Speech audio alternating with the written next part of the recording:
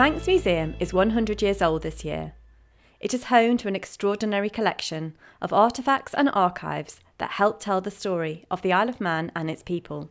To celebrate our centenary, we have curated a special exhibition and podcast, Museum 100, which will feature a kaleidoscope of treasures from our collections.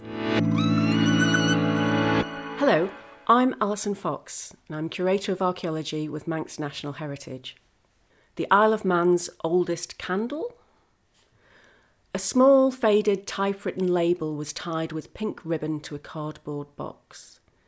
Inside lay a 20cm long beeswax candle, broken into 8 pieces, but just about held together by the wick.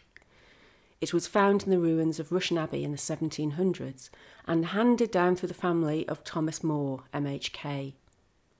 Could this really be a candle to be used by the monks at Rushen Abbey, a survival from 500 years ago? It certainly looks the part. Although faded and worn, there are traces of gilding covering the outside and the hint of red and black painted designs. Such a highly decorated candle wasn't in everyday use. It would have been for special, quite probably religious occasions.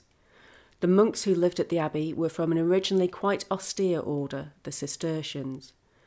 As time progressed, a little more colour and decoration was allowed into their buildings, including checkerboard patterned floor tiles and perhaps rather upmarket candles. So far, no parallels have been found to confirm or otherwise the age of the candle.